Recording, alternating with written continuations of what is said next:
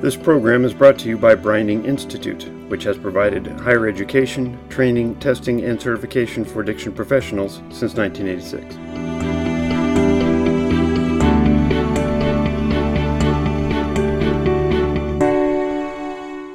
When you're in a conflict with CFR 42 and you're conflicted with the law which says you can't disclose without their consent, and one of those exceptions that says you can in certain instances, then what's the quickest and easiest way to resolve those things? Even before talking to your boss, what's the quickest, easiest way to resolve? Let's just say you're working in a program, parole agent comes to the door, says, I have got to see my client right away. You don't know who this person is. You haven't checked the file. He says, I got to see my client right away. We may have a serious problem here. What's the quickest, easiest way to resolve this without breaking the law? Go ask the client. Exactly. Just have the guy sit down and say, give me a minute, please. Someone will get back to you. Go to your client and say, your PO is outside. He needs to talk to you. It's not going to help you to hide or run. Right. You know, I've been doing this work a long time, and I can count on one hand the number of times I've seen anybody yank somebody out of a program and stick them in jail. If the client is in a program, that's where they want him. If he's doing well, that's where the PO wants him. The quickest, easiest way to resolve this is go talk to your client. You know, is this somebody that you want to know that you're here and you want us to be able to give information about? Well, then you need to sign a release, okay? But if the client comes out and approaches his PO on his own, you didn't give out that information. He did. He walked out and said, here I am, let's deal with it. Okay, maybe the case could be made that because you left and then the client came out, the PO went, aha, he went and told the client. So maybe you do need to come back, and maybe it'd be better to have the client sign that release and then go talk to his PO. But the quickest, easiest way to resolve it is with their consent. The more times you get into a conflict between somebody needing that information and the client resisting you wanting to give that out, the more problems you're going to have with this. So always go for the quickest, easiest route is encourage the client to do the right thing. We have to let our clients know about this law coming into the program. So part of your admission package needs to talk about CFR 42 and remind them that their rights are protected and that their confidentiality is protected, even before they sign any releases. Matter of fact, even when they call in, if you put them on the waiting list, you should notify. I don't know that many programs that do, but you should notify them right then and there. Their information is covered. Because getting back to why they developed this law, because of the stigma and discrimination, what's the biggest number one challenge for counselors when you meet a new client? Trust. Bingo. You guys are good. Trust. They have to really, really believe that you are going to keep their information in the strictest confidence, because most of us, when we come in, we think we're a horrible little piece of doo-doo, and nobody has ever heard stories like ours. And we don't feel like we can tell anybody, we don't feel like we can trust anybody. So this is a sacred trust in writing that you give them that say, I'm going to put my neck on the line for you to make sure that people don't know you're here and your information is treated in the strictest confidence. And when you back that up with action, and they hear you on the phone backing that up with action, and they see you stopping police at the door and backing it up with action, their trust level starts to go up. And then they start to open up to you, and then you get that therapeutic bond going, and then you can help them. You can't help them until you get that bond. If they don't trust you, they're not going to tell you the truth, they're not going to open up, and they're not going to get anything out of treatment. So confidentiality ties right into motivational interviewing. This is not some theoretical thing on the wall. This is a sacred trust, and you can use those words and tell them, this is a sacred trust you and I are entering into. You can tell me anything, and it's not going to leave this program. Internal program communications. This is where every agency has to decide what program means. And when I worked for Alameda County, after we merged with mental health, and they have a whole different set of operating laws, and they were trying to build this system of care with all their mental health programs and all the alcohol and drug programs. They said, well, we're going to define program as all of the agencies and this whole agency that runs them. And all of us alcohol and drug people went, no. You're saying that we can talk to any agency in town back and forth without a release? Well, yeah. And we said, no. We're not going to do that. I mean, I was working for the county. I said, this is a big mistake. That's not what they mean by program. And eventually their own attorney said, yeah, that's stretching it. I worked for another agency where there was detox in one end of the building, outpatient in the other. We couldn't talk to each other because that program manager, the administrator of Sonoma County, said, I don't think the outpatient staff needs to know all the information about detox clients and vice versa. Unless they know they're going to work together, then you'll do a release. So even within the same agency, Sonoma County Alcohol and Drug Services, they had firewalls between the programs. We had to have a release for detox to talk to residential, to talk to outpatient, to talk to DOI, to talk to aftercare. So each agency has to decide what program means, and again, the two guiding influences are need to know. So if the folks up front in the front of the building don't need to know, then you shouldn't be giving them information without a release. And is it going to do the client any harm? Probably not. If you're all working for the same cause, then it's hard to imagine how, the outpatient staff would see something that happens in detox and turn the guy away, but it could happen. So, where are we? Let's get a little more flesh on the bone with these disclosures without consent. So again, internal communications within the program as you define it, and still based on need to know. So if there's 4 counselors working at Cronin House, where I used to work, we had all of our files in one file. Does that mean that every counselor can go into the other client's files and read everything in there? How many people say yes? How many people say no? And the reason I'm raising both hands is because you still got to answer that question. Do they need to know?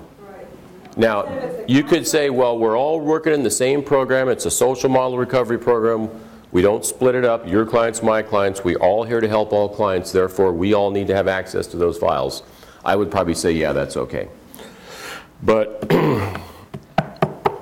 if you had an outpatient program that was running groups all across the 7-day calendar, and there was no interaction between the groups, and there was no interaction between the counselors about those groups, in other words, if there were no team case management, you might say there isn't a need to know. So I'm going to keep my files over here, you're going to keep yours over there, and you don't get to go in mine unless you got a real need. So you still got to, wrestle, each agency has to wrestle with this, who needs to know and for what purpose.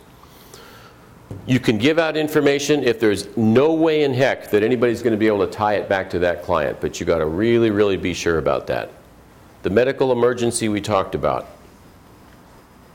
And there, it's only what that emergency medical person needs to have on the spot in real time to get them stabilized and into the ambulance and to the hospital. Any medical history or health questionnaire they do not have access to without a release.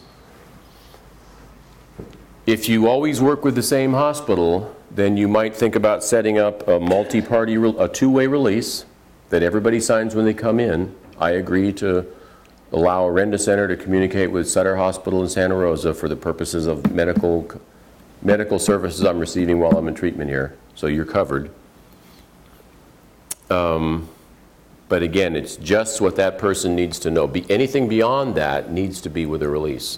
The valid court order. Okay, so let's go over this one again just to be sure. A search warrant doesn't cut it. An arrest warrant doesn't cut it. A subpoena doesn't cover it.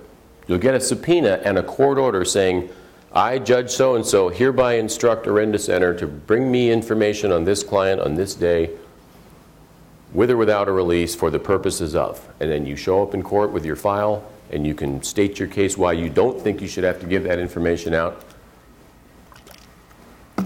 unless you do. But again, talk to the client. Could be the client says, yeah, please, go, let's get this straightened out, and then get them to sign a release. Do not stop an officer of the law. We'll get to that in a few minutes. These are so rare, though. I've been in this business 28 years, and I think I heard about 2 of them.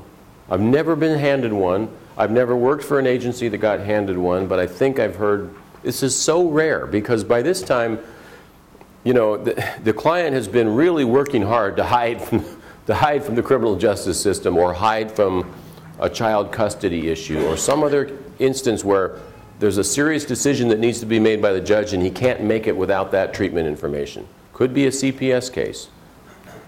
By then, you've already encouraged your client to please get clean with everybody, present yourself, show up, you know, give them the information they need, or give you a release to give it.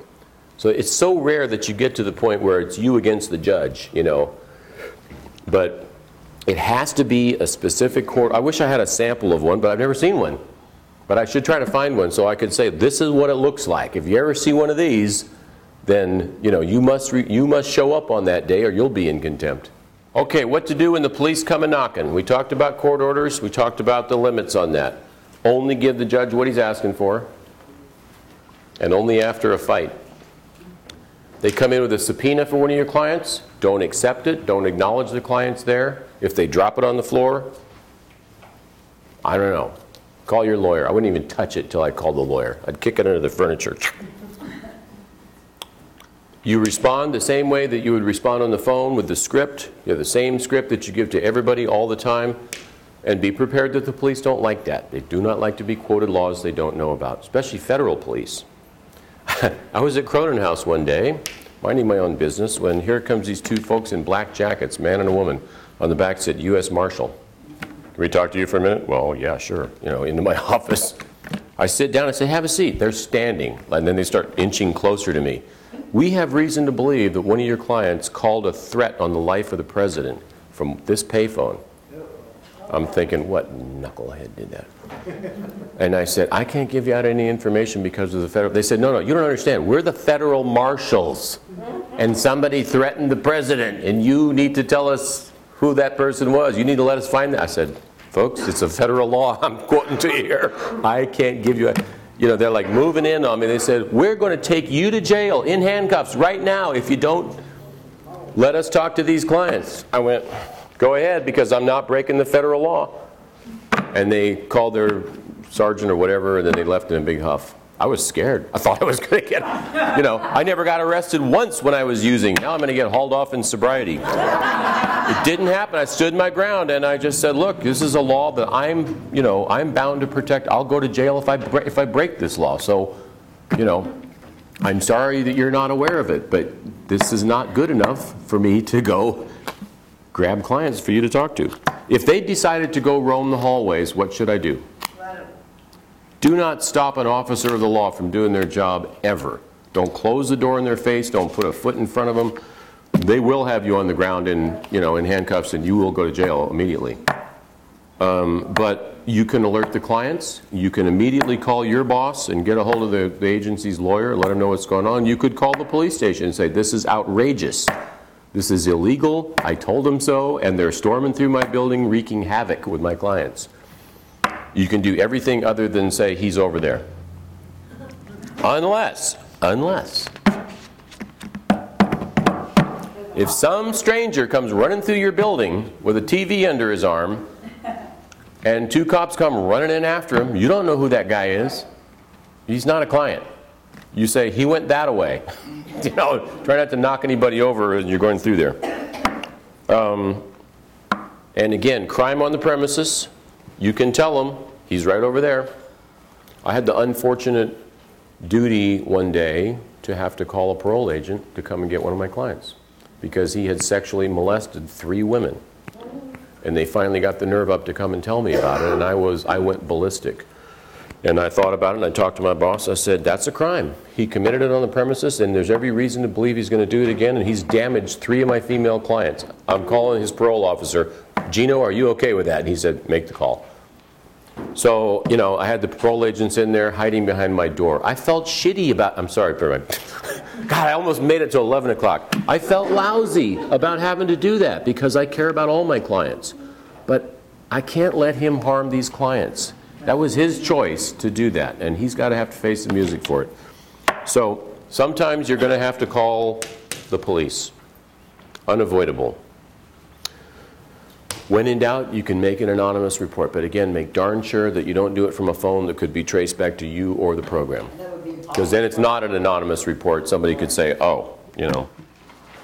Okay, so CFR 42 allows us to make child abuse reports State law requires us to make child abuse reports, and CFR 42 doesn't get in the way of that. It clearly says that people can follow state laws regarding child abuse reporting. Child abuse and neglect reporting is permitted only when there is a danger of harm to the child and not merely because a parent has abused drugs or alcohol. The amendment should be applied so it does not dissuade persons from coming forward for drug and alcohol abuse treatment, especially since the children of untreated substance abusers are victims of abuse. In other words, the parent needs to get the treatment, so they need to not worry about us blowing the whistle because they come into group and say, when I was drinking, I beat my kid. That's not a child abuse report. It applies only to initial reports of child abuse or neglect and to a written confirmation of that initial report. There must be some reason to suspect actual or imminent harm to the child. So if they come into group and they say, I just smacked my kid up against the wall and he blacked out for a couple of minutes, but I think he's okay, would you call that one in? If they say, sometimes I get so angry I feel like strangling the little person, is that actual or imminent harm? Okay. How many parents have ever had fantasies of, you know, mine pushes me to the wall every day? That also includes, though, if a client insinuates that if they're in treatment and the person that's taking care of their child, they state that they think their child's being molested or abused, you also have to report. Bingo. Actual or imminent harm. You have to believe that it's your judgment call on the line here. So you have to believe that there's actual or imminent harm. This amendment clarifies the balance that should be struck between patient confidentiality and child protection. It recognizes that there should be a concern for confidentiality, even that the interest of confidentiality does not preclude child abuse reporting. In other words, you got to challenge your own thinking and really say, is this actual or imminent harm? Because I'm about to disclose information that might have a negative impact on my client, but I've decided that the risk to that child outweigh that. So you've made that relative judgment call.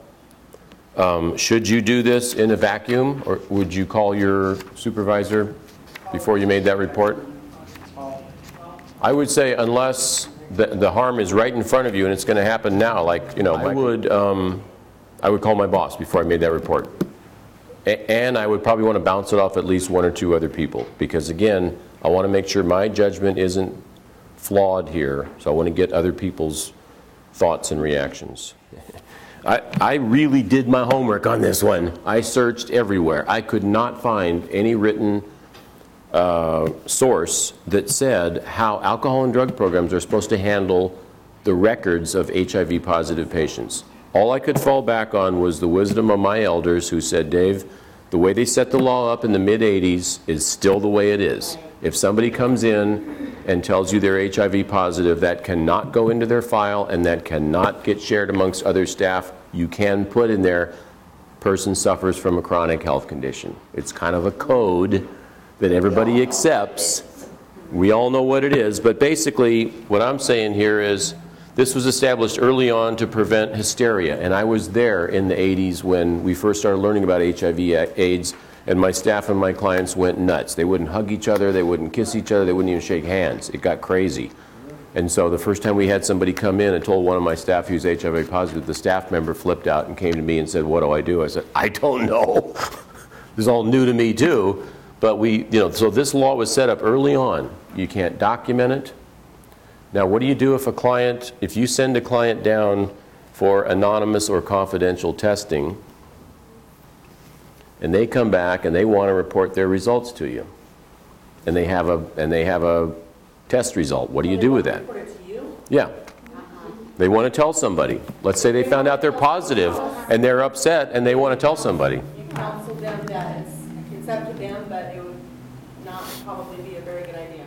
Then you give appropriate referrals. Well, right. You get them referrals for medical help and for counseling, and you talk to them about the protection, that nobody's going to find out about this from us, and try to help them accept that this could be a result of their disease. Right, they do give them pre- and post-test counseling. Yeah, they give them counseling. Right. So that they wouldn't leave them out, go without having counseling. Right. But as far as I can tell, and I couldn't find an actual citation. I looked through federal law, I looked through state laws, and I talked to a number of people at CAR, Social Model Recovery Systems, county administrators, and they all said, we don't know where the law is written, Dave, but we all agree you still don't write it down, you don't share it with other staff people. Basically, what we know now is we treat everybody in the program as if they were HIV positive amongst ourselves, and we teach the clients about that, between us and the clients, between each other, you know, and we know that you cannot get HIV/AIDS by hugging or shaking hands or kissing somebody. So we try to get we get ourselves educated so that we can give them rational, calm information with an assuredness so that we're not still running on old news and hysteria, that the only way they're going to get this is by exchanging bodily fluids. And so if any of us are squeamish about talking about sex, or talking about needles, we got to get over that, because our clients are going to depend on us for accurate, objective information, factual information about how not to get this and die, so that we cannot shy away from it for whatever reason, because we're embarrassed, we're ashamed, you know, our moral or religious upbringing says, well, you know, nice girls or boys don't talk about that in group. We got to get over that, because this is our clients. It's one of the things that affects our clients. So we got to get information, and we have to be a little resilient in dealing with it. You got to stay objective. That's the key. Right? Got it. Stay objective. That's the key. You got to stay objective, right? And we have to empower our clients with information, not make decisions for them, but give them the information and tell them how to make good decisions about who to sleep with and who to share needles with or not, you know. It's where harm reduction comes into play.